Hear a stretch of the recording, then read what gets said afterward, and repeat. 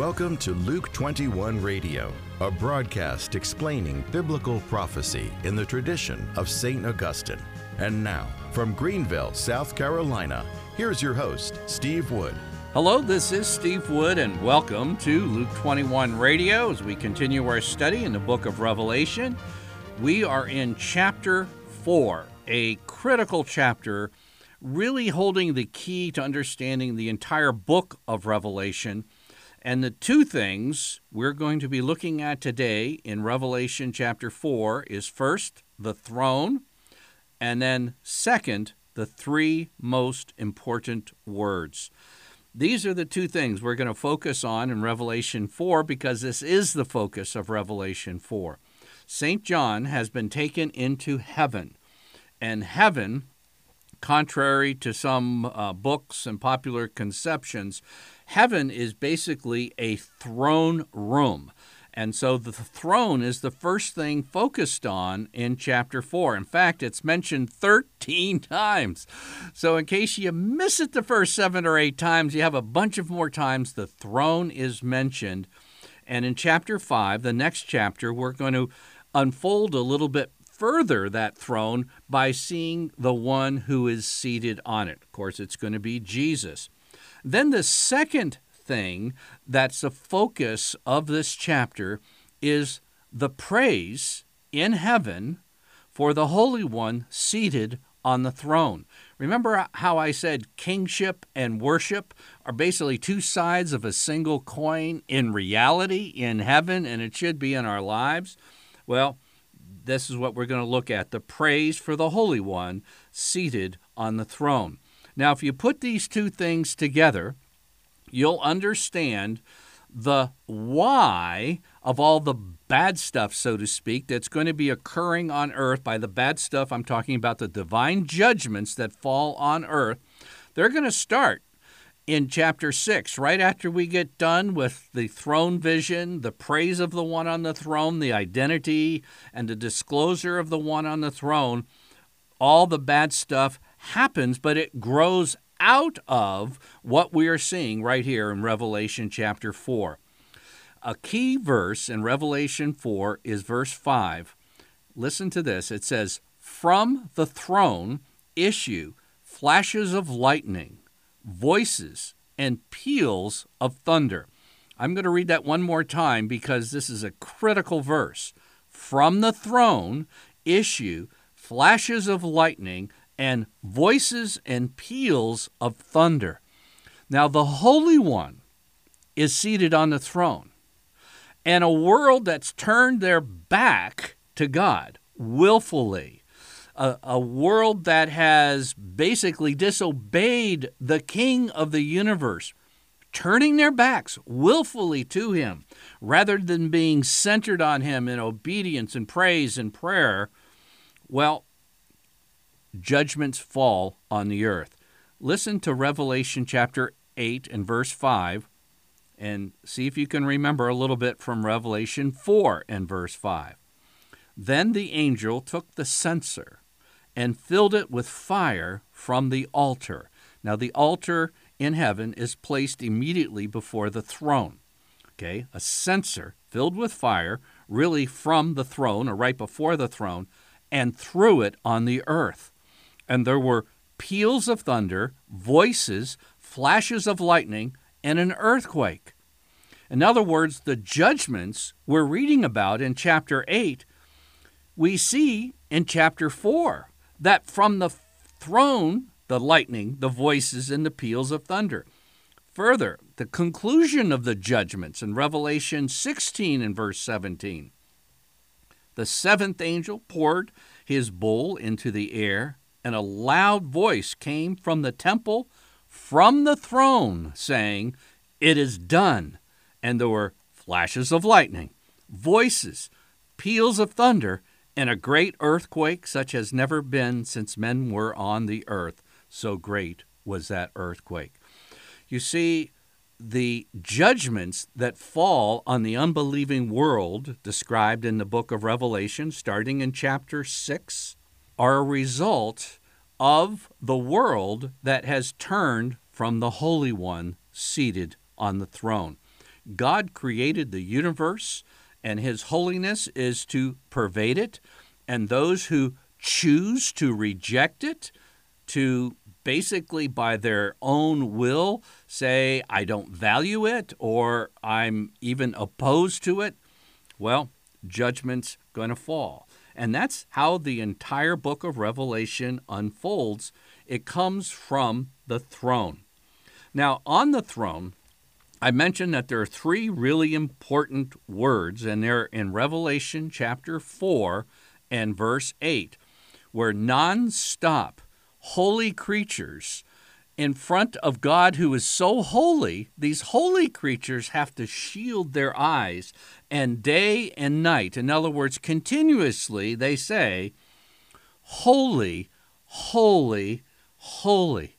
This is the heavenly liturgy. Catholics, we call this the Sanctus. It's simply the Latin word for holy.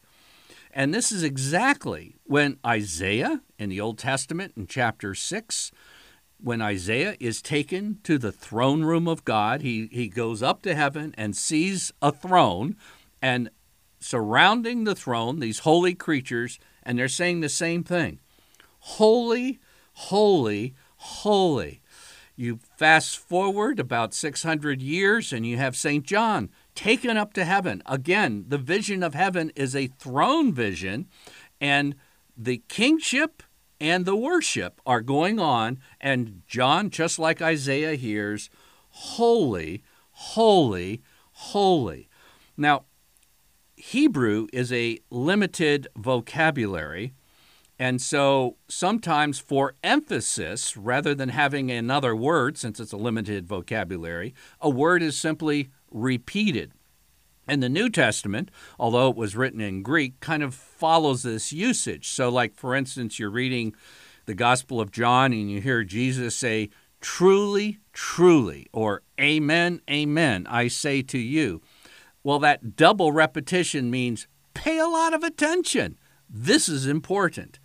But only once in all of the Bible is there the triple repetition. And it's in the throne visions, the holiness of God.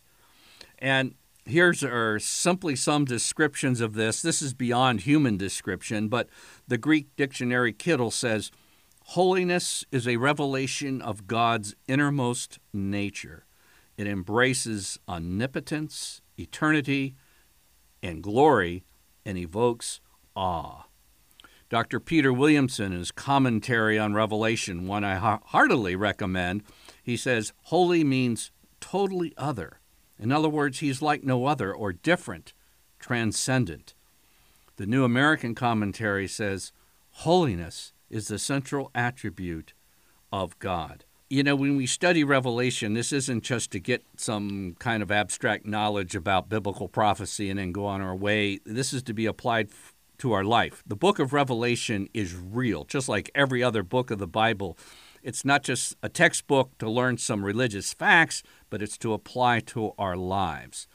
And I'd like to give a few practical applications from the holy, holy, holy God. And number one is how we use our tongue. I dare say that as Christians, we're all too careless in the use of our tongue. What did Isaiah encounter? Here he was. Isaiah's a good man. He's a godly man. But like you and I, he comes into the presence of the holy God. And what does he experience?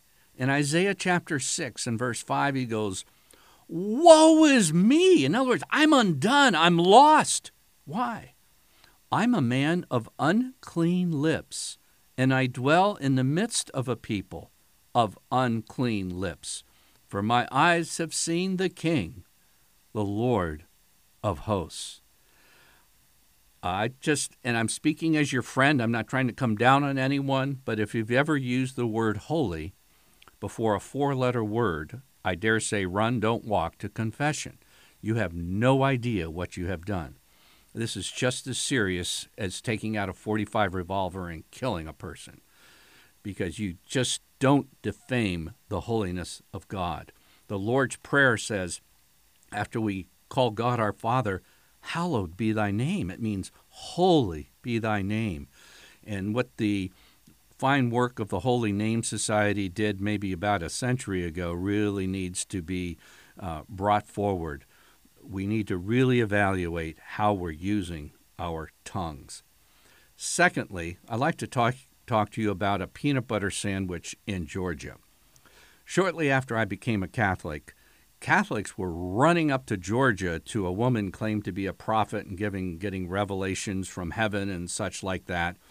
And everybody wanted me to go with them because this was something so special. And I looked up and read one of her accounts of when God came and was speaking to her, and she mentioned that she was making a peanut butter sandwich and God came and spoke to her about this or that.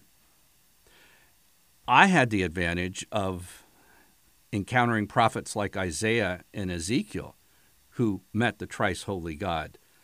And when they did, Isaiah says, "Woe is me, I'm undone." Ezekiel said, "I fell on my face."